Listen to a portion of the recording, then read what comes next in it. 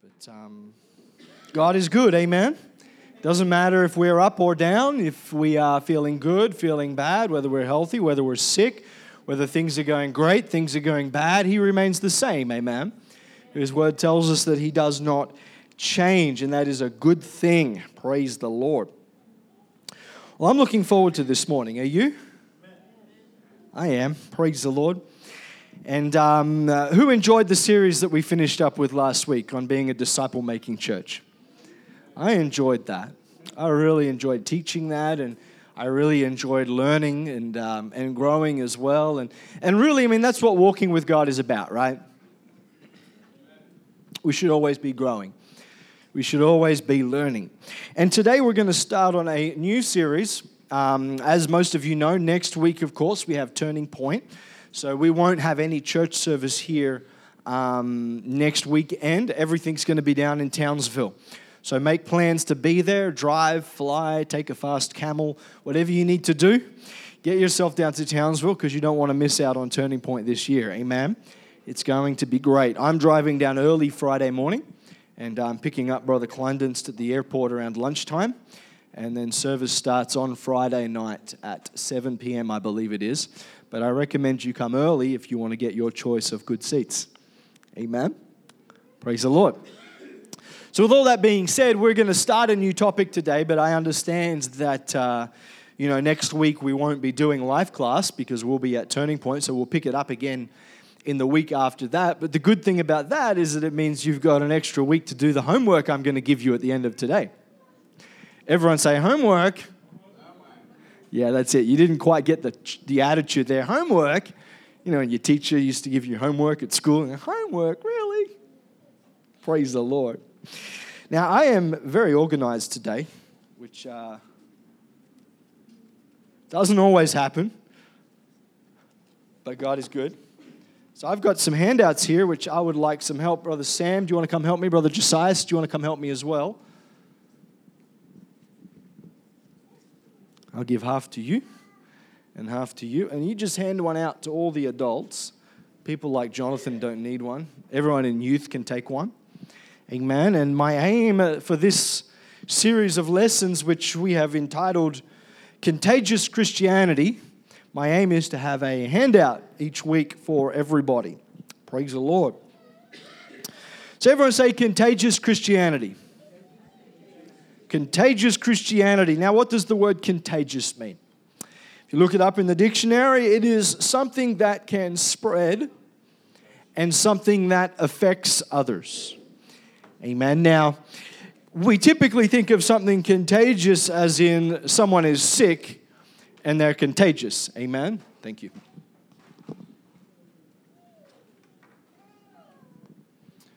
I know that at the place that I work, at Fuji Xerox, this last week, someone had come into our office with the flu and promptly gave it to everybody else in the office, with the exception of, I think, me and maybe 2 other people. And so most of our service team was off sick. Some of our staff was still at work, but looked like they had one foot in the grave. Everyone was very, very ill because somebody with a contagious disease had come to our office. Amen. There's other things that are contagious when you think about sickness. If you think about Bible times, the one that comes, of course, to mind first is leprosy. In the Bible, we read about in the Old Testament how there was particular laws of isolation to keep people apart who had leprosy because they didn't want a contagious disease to spread. Amen. Everyone say contagious. But there are other things that are contagious. I'm sure that if you stop and think about some of these things, you'll realize, yeah, they're contagious. Have you ever been in a room where someone has yawned and all of a sudden everyone else starts yawning as well? Yawning seems to be contagious. I don't know why that is. I don't think science has ever really answered that question, but when I'm driving and Sister Janie starts to yawn next to me, it's not long that I'm starting to yawn as well. Amen. So yawning is contagious. You know what else is contagious? A smile is contagious. Try it. If you don't believe me, try this. When you're walking downtown, you will notice that most people, not everybody, most people seem to walk around in life looking something like this.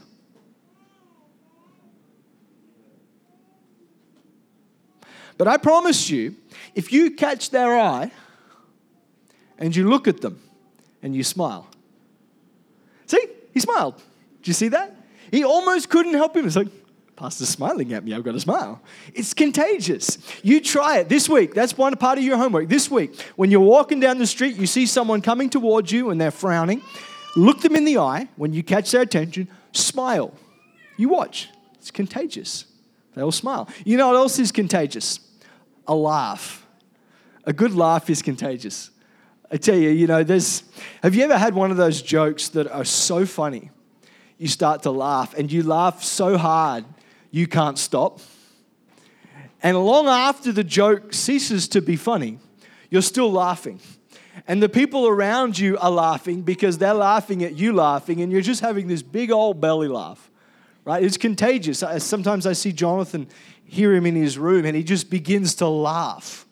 And it just makes me want to laugh with him. It's contagious. Something else that's contagious, a fire. A fire is contagious, isn't it? If a fire catches light in an area that is dry, eventually a bushfire can form because it's contagious. A fire doesn't just stay in one spot, but it catches and it spreads and it moves around and it consumes everything in its path. Contagious. Everyone say contagious. And perhaps you've heard that expression that there are things that are best caught and not taught. Right? Or maybe you've heard it like this: your actions speak louder than your words. Right? Sometimes the things that we see our kids doing, we tell them not to do it, but we're doing it ourselves because our actions can be contagious. Amen. So over the next few weeks, we are going to be talking about contagious Christianity, because I believe that if we can live our lives for Jesus in such a way that people look at that and they spend time with us, it will become contagious. They will catch things from us. They will see things in our behavior and our actions and our attitude and our mindset and our approach to life, and it will catch. They will see something and go, I want to be like that. Everyone say contagious. So I've given you a handout today, and at the end of this, I've got some homework for you. Amen. But we're gonna dig into this contagious Christianity. Now, has anyone heard of the anthropic principle? Put your hands up if you've heard of the anthropic principle. That's good, because I hadn't heard of it either, and I thought I was quite stupid. I hadn't heard of it either until I started studying for this. But the anthropic principle says that in the universe we exist, it is a small window of opportunity, I guess, for lack of a better word, that says life can exist. Now, we exist in a small sliver of life where it is safe for us to live. Or in other words, if we were to raise or lower the universe's rate of expansion by even 1 part in a million, tiny little fraction, life couldn't exist. Just wouldn't exist. If the average distance between the stars were any greater, planets like Earth would not be able to exist. If the planetary orbits, if the distances were smaller, the orbits that are necessary for life to be sustained couldn't be secured. If the ratio of carbon to oxygen had been slightly different than what it is, none of us would be here to breathe the air. If you were to change the tilt of the Earth's axis, because those of you who are science nerds know that the Earth is kind of tilted on a slight angle, and if you were to change it just slightly in one direction, we would all burn up. If you were to change it slightly in the other direction, we would all freeze, right? If the Earth had been a bit closer or a bit further from the sun, either direction, or maybe just a little bit bigger, the Earth, or just a little bit smaller, then the temperature variations would be completely fatal to our life. We could not exist. So all of that points us to the fact, hear me now, that somebody went to a great deal of effort to make sure that things on planet Earth are just right for us. Now, we know that's God. Amen? But the coincidences are too great to just assume, it's just some chance. No. It is set up perfectly. Somebody had great care and great attention to detail. And what that means is that science, as it were, points to the fact that God must really care about us. Aren't you glad God cares about you? Amen. So that's science. Now let's think about business. In his book, Thriving on Chaos, Tom Peters talks about a customer revolution. And it's this idea that as a business, we need to review every action that we take through the eyes of the customer. How does the customer feel about this? How does the customer think about this? What does the customer feel about that? What does the customer think about this? Every action has to be viewed through the eyes of the customer, amen? In his book, The 1 Minute Manager, Ken Blanchard, now stick with me, I've got a point here. He talks about the upside down pyramid, right? Now, we've often seen a corporate structure, right? You got the boss at the top, yeah? And then under the boss, you got like manager, and then under him, you got like frontline manager. And then under him, you got all the staff. And then right at the very bottom, you got all your customers, right? In this book, he says that actually we should flip that.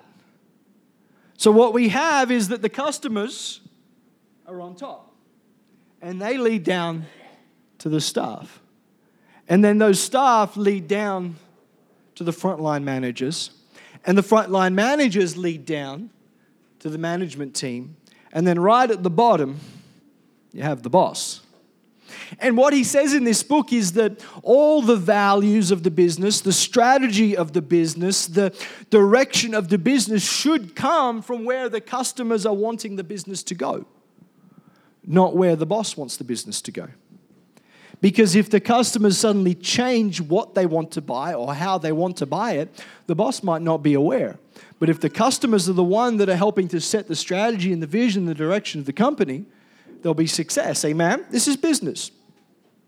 Businesses understand that if they are going to be successful for the long haul, they have to pull their attention off of themselves and focus their energies on the only reason that business exists. And that is to serve their customers. Amen? If you don't have customers in business, you're not going to be in business for very long. Is that right? And so businesses in this day and age, and even my business that I work in, right, we are wanting to develop a customer obsession. We're putting the customer first in everything we do. Now, so science teaches us that people matter to God.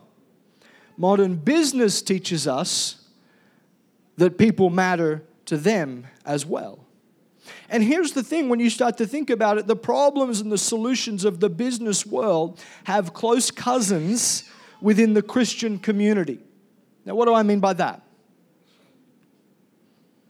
We get so easily entangled and ensnared in internal issues, in questions, in personal situations in our church that it's hard to remember sometimes that the reason we exist is not for us. It's for the people out there. Amen? We can worship, and we should. We can live holy, and we should. We can tithe, and we should. We can sing songs to God, and we should. And we should listen to preaching. We should do all of these things. We should meet every week. We should be in a connect group. But the purpose of all of that is so we can reach people out there. And the problem is that we get so caught up and so entangled and so bogged down in living our lives for God, we lose focus on who are, if I could use the business word, our customers are. And we realize that we become so focused internally, we lose sight of the fact that those people out there matter to God. just as much as we matter to God. Are you with me so far? See, the problem is that we quickly forget how much people matter to God, and we begin to fall prey to what I would call making armchair assessments of who God has a use for and who He doesn't. And the list almost never includes people who aren't a part of our church. Right? The thing is that we look at people out there and we think, well, sheesh, there's no way God would ever use them. Man, if they were to come to church, they'd just be a pew warmer. There's nowhere we could put them to work. They don't have any talents for God's kingdom. This happens because we stop caring about people out there and we begin caring more about ourselves in here. Amen. And this is dangerous because if we slip into that attitude of, well, people out there don't matter anymore, then all of a sudden the church begins to lose focus on its mission. We become internally focused. And it's dangerous because God cares deeply about the people out there. And when we become internally focused, we lose sight of that, and we no longer have that burning desire in our heart that says, we've got to find someone to share the gospel. We've got to find someone to invite them to church. We've got to build a relationship with someone so we can get to know them. We lose it because they're not important to us anymore. Now, this is not something that's just common to our day and age. This is an age-old issue. The same attitude surfaced in various places throughout the Bible as well. As a matter of fact, one day Jesus was teaching, and the religious leaders began complaining about him because he was hanging out with, shall we say, the undesirables. He was hanging out with the publicans, the sinners, the tax collectors, the people who society didn't like, frowned upon. But not just society, the religious elite, the church of the day, if I could put it that way, frowned on those. Well, they're not good enough to be in church with us. We are very holy. We are very righteous. Nobody can come in here with us. Amen? And so Jesus obviously completely disagreed with that. And in Luke chapter 15, he told a series of 3 parables. And it's the only time that Jesus told 3 parables in a row. They're all related to one another. The first one, he told the parable about the shepherd with the lost sheep. This is in Luke 15. He told the parable about a woman with the lost coin, and he told the parable of a father who had a lost son. Now, there's a few essential elements that are common across all 3. The first one is that something of great value. Everyone say value. Something of great value winds up missing. A sheep, coin, and a son. That which is missing is important enough to warrant an all-out search. Certainly in the case of the sheep, the shepherd left the sheep that were in the sheepfold and went out to find the one that was lost. The woman who had lost the coin, little lamp, got down on her hands and knees and swept out the house and brushed underneath the bed and underneath the cabinet looking for that lost coin. While the father didn't go after the son, he certainly every day watched for his son to come. He was searching the road for his son, waiting for that day when he was going to come home. In all 3 cases, the retrieval of that lost object, the sheep, the coin, the son, results in great celebration. And the reason for that is because there is meaning and a relationship between that which was lost and that which found that which was lost.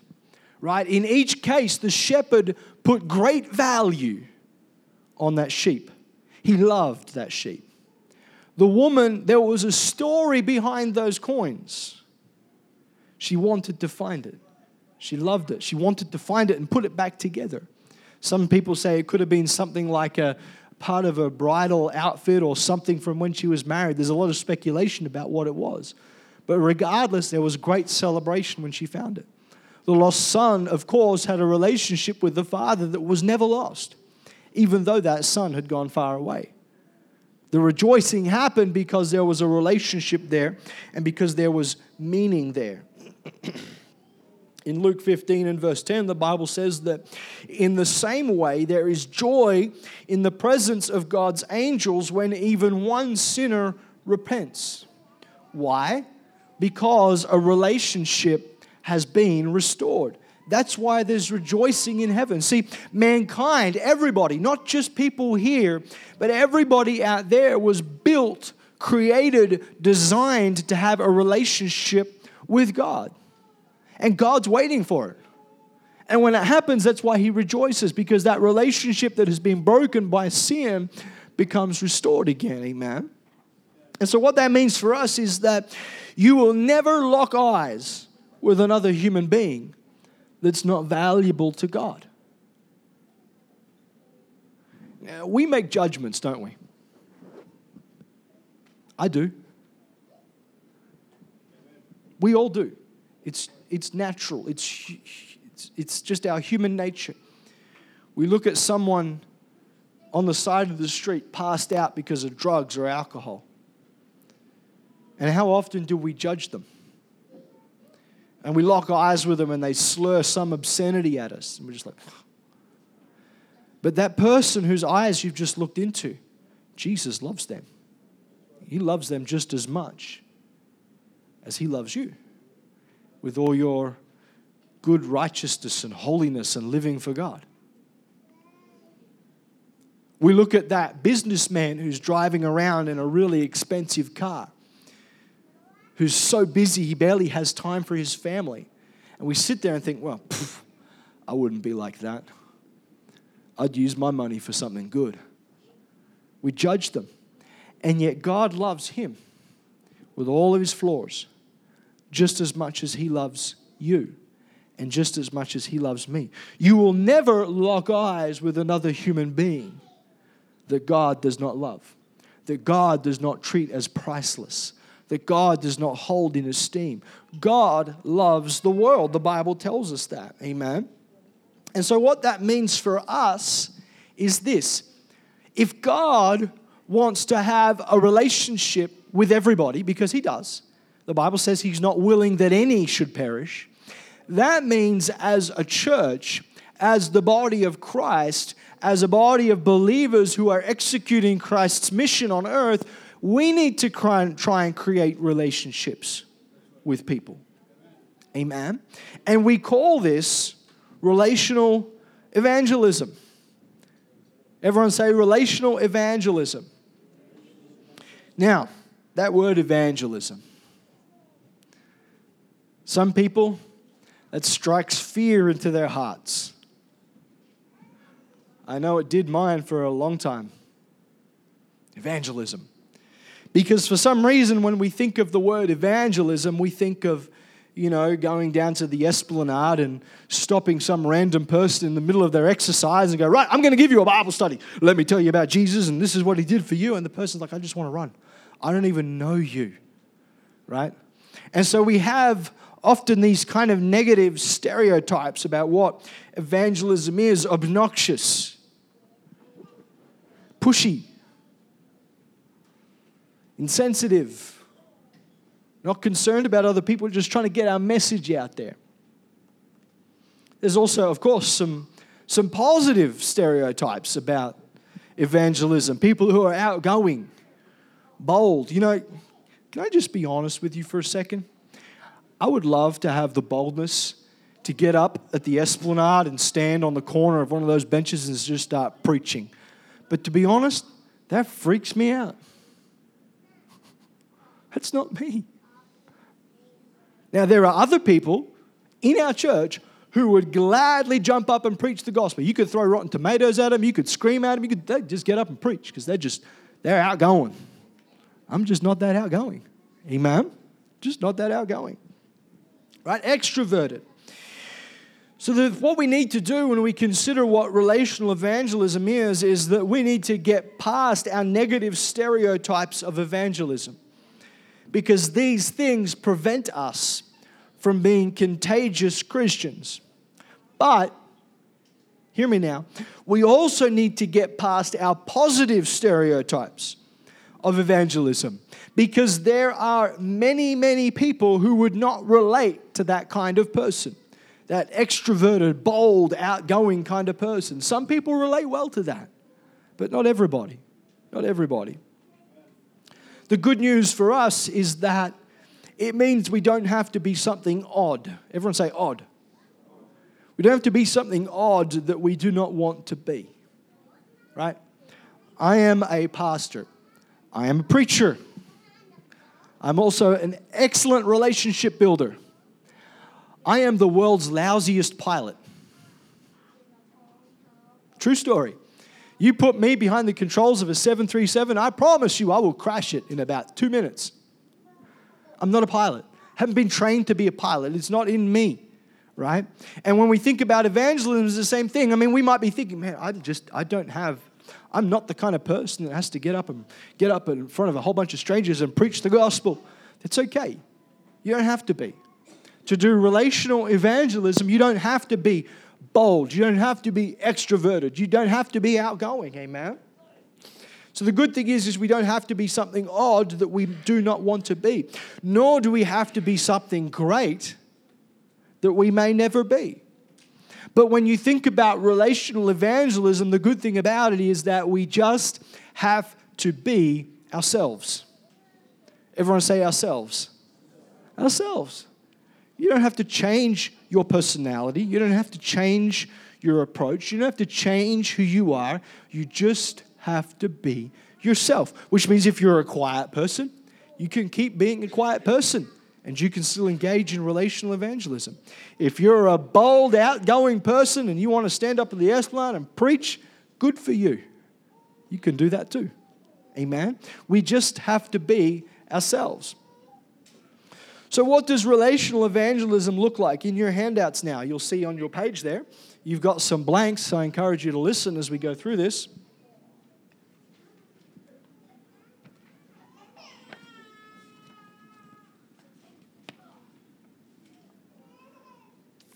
The first thing that relational evangelism looks like is that it is authentic. Everyone say authentic. In his book, Lifestyle Evangelism, Joe Aldrich puts it like this. Christians are to be, everyone say be. Christians are to be the good news before they share the good news. Have you ever met those Christians? Don't put your hand up if you're one of them. Have you ever met some of those Christians who come to church on a Sunday morning or go to work on a Monday morning and they just look like their cat died and they stepped on that goldfish who had jumped out of the tank on the morning. And as they walked out, they hit their head on the top of the door and then they jammed their finger in the car door when they got to work. You ever met Christians who just look perpetually like that? Right? Some people who say I'm a Christian, they just don't got no joy. It's gone. Their life is like a soap opera. You ever met Christians like that? Am I the only one who's met Christians like that? Amen. We have to be the good news. We have to show that Jesus is living in our life. That means it's authentic, right? It's real. We're not just saying one thing but doing another, but we actually allow the good news of the Bible to guide our lives, to guide our actions, to guide our thoughts, to guide how we interact with one another. Amen. Authentic. Everyone say authentic. Another thing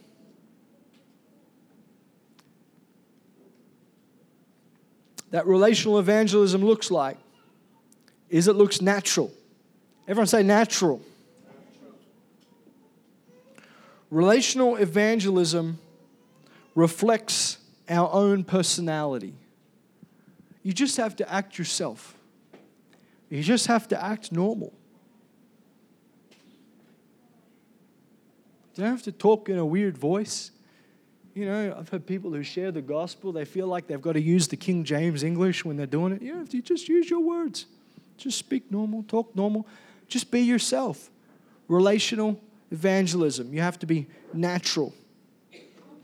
The third thing that relational evangelism looks like is that it is personal. Everyone say personal. Okay, quick show of hands here. Who has Facebook? Okay. How many times have you been watching a video on Facebook and you see that dreaded message? In 3 seconds, an ad will start. And then the advertisement comes on. Does anyone else besides me, as soon as you get to the advertisement, just keep scrolling? I'm just going to watch it till you get to the advert. I'm done. Whoosh, you lost me at the advertisement. Right? Do you know why that is? It's because humanity, mankind, this world is sick of mass market approaches. Right? We want it to be personal. We want someone to relate specifically to us, to talk to what we're feeling and what's going on in our life. And that's why so much stuff about Facebook and Siri and all that freaks people out these days. Because, I'll talk with Janie at home about, hey, we should go to England one day. I'll get on Facebook like 2 hours later and there's adverts for flights to England.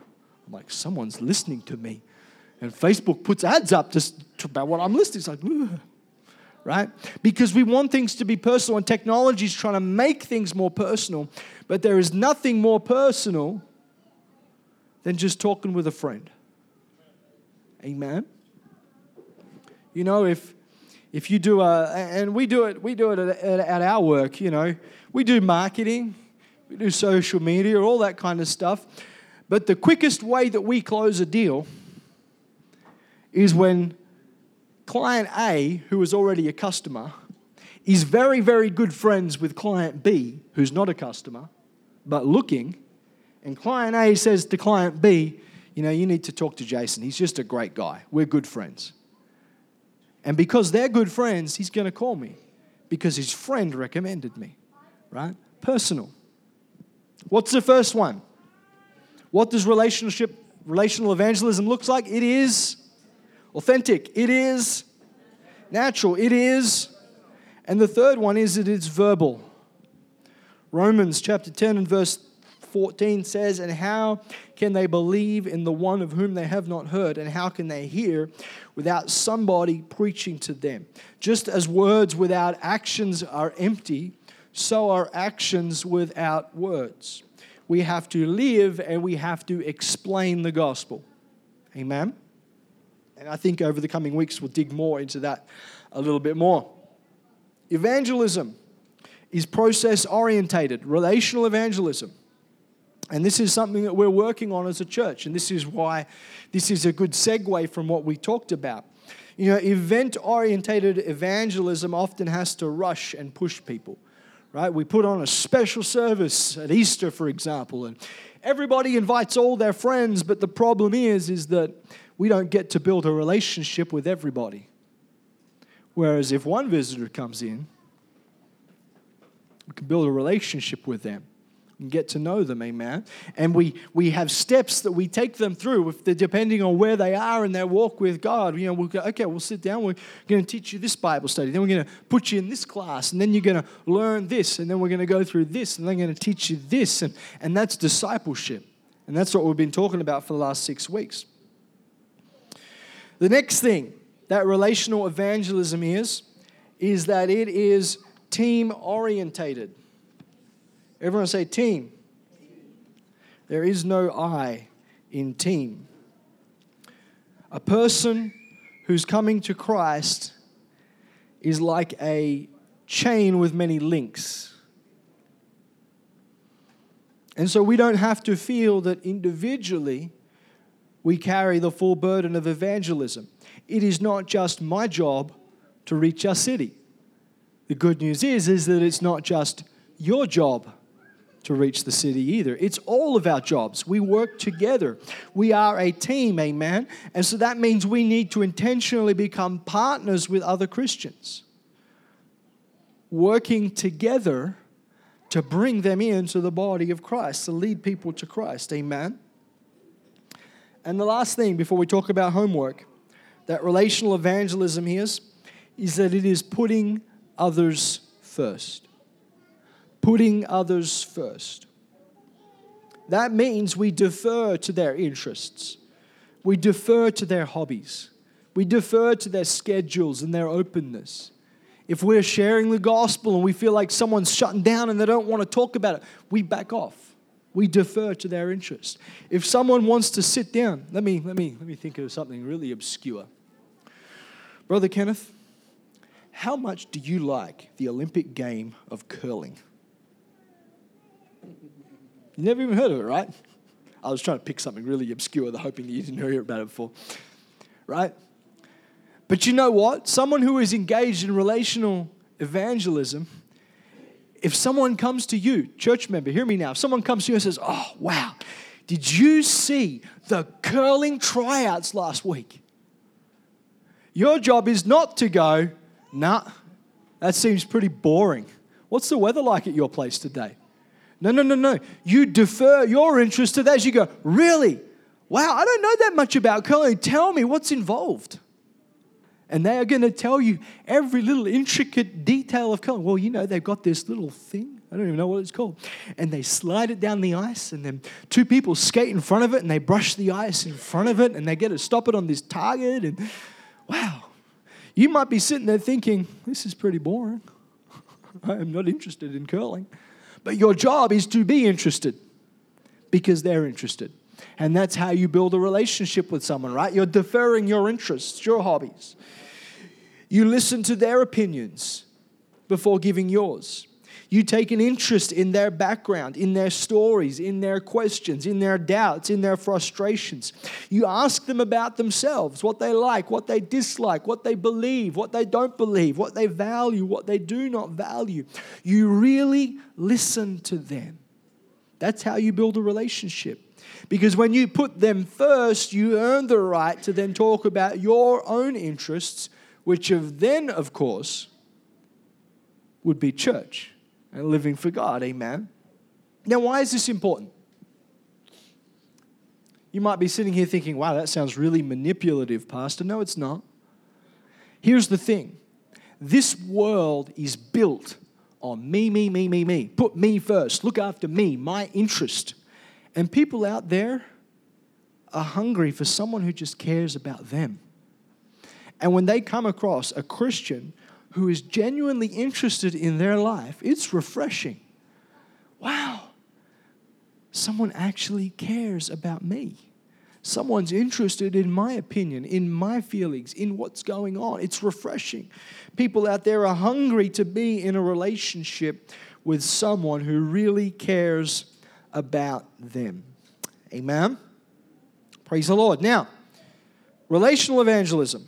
What does it look like? What's the first one? Right. What's the second one? Third one. Fourth one. Fifth one. Process orientated. If you missed that one, it's a hyphenated word. Process orientated. What's the sixth one? Team orientated. And the last one is putting others first. Praise the Lord. Now, everyone say homework. On the back of your handout. Is it on the back? No, it's on the inside. On the inside of your handout, you have an impact list. Here's what I want you to do over the next 2 weeks, because remember, next week we're at Turning Point. I want you to carefully consider the people in your life to whom you could give concentrated effort in the attempt to bring them to the next step in the evangelism process.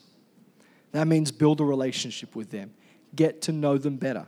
I want you to fill those names out on that list. And then on the last page, you'll see some prayer points that I want you to begin to pray about. Pray for them. Ask God to pull them towards Himself, etc., etc. Pray for you. Ask God to make you authentic and honest as you deal with life's ups and downs. Amen? So that's part of your homework. I've got more homework. I think I've got enough sheets here. We are not all gung-ho go-getters. True story. Some of us like standing up in front of other people and talking. Others of us are petrified about holding a microphone even. Amen? And so we all have different personalities and different ways that we relate to people. And so what we've got here is we've got what's called an evangelism style questionnaire. There's a series of questions on there. And all you have to do is think about yourself and go, very much, somewhat, very little, or not at all. And write the number down there. Then add it all up down the bottom, and it will show you what kind of personality that you have. And then on the back page, there's some information about what kind of personality you have. So if I can get it, Brother Sam and Josiah to come help me again. Thanks, guys. Hand one of these out. There should be enough for every adult and youth member. But that's the other part of your homework. Fill that out. Get an idea about what kind of personality you have. I know what my personality is like, right? I've spent quite a lot of time studying my personality. I do it for my job, right? But write it down. Score yourself down. There's no right or wrong answer, okay? Just score it down as you go and then add it all up. If you've got any questions, come and see me about it. Praise the Lord. You love Jesus this morning? We are learning to be contagious Christians. Everyone say contagious. Praise the Lord. Did anyone else not get one? Thank you. I got a couple of sheets left. Praise the Lord. All right. Why don't we all stand this morning?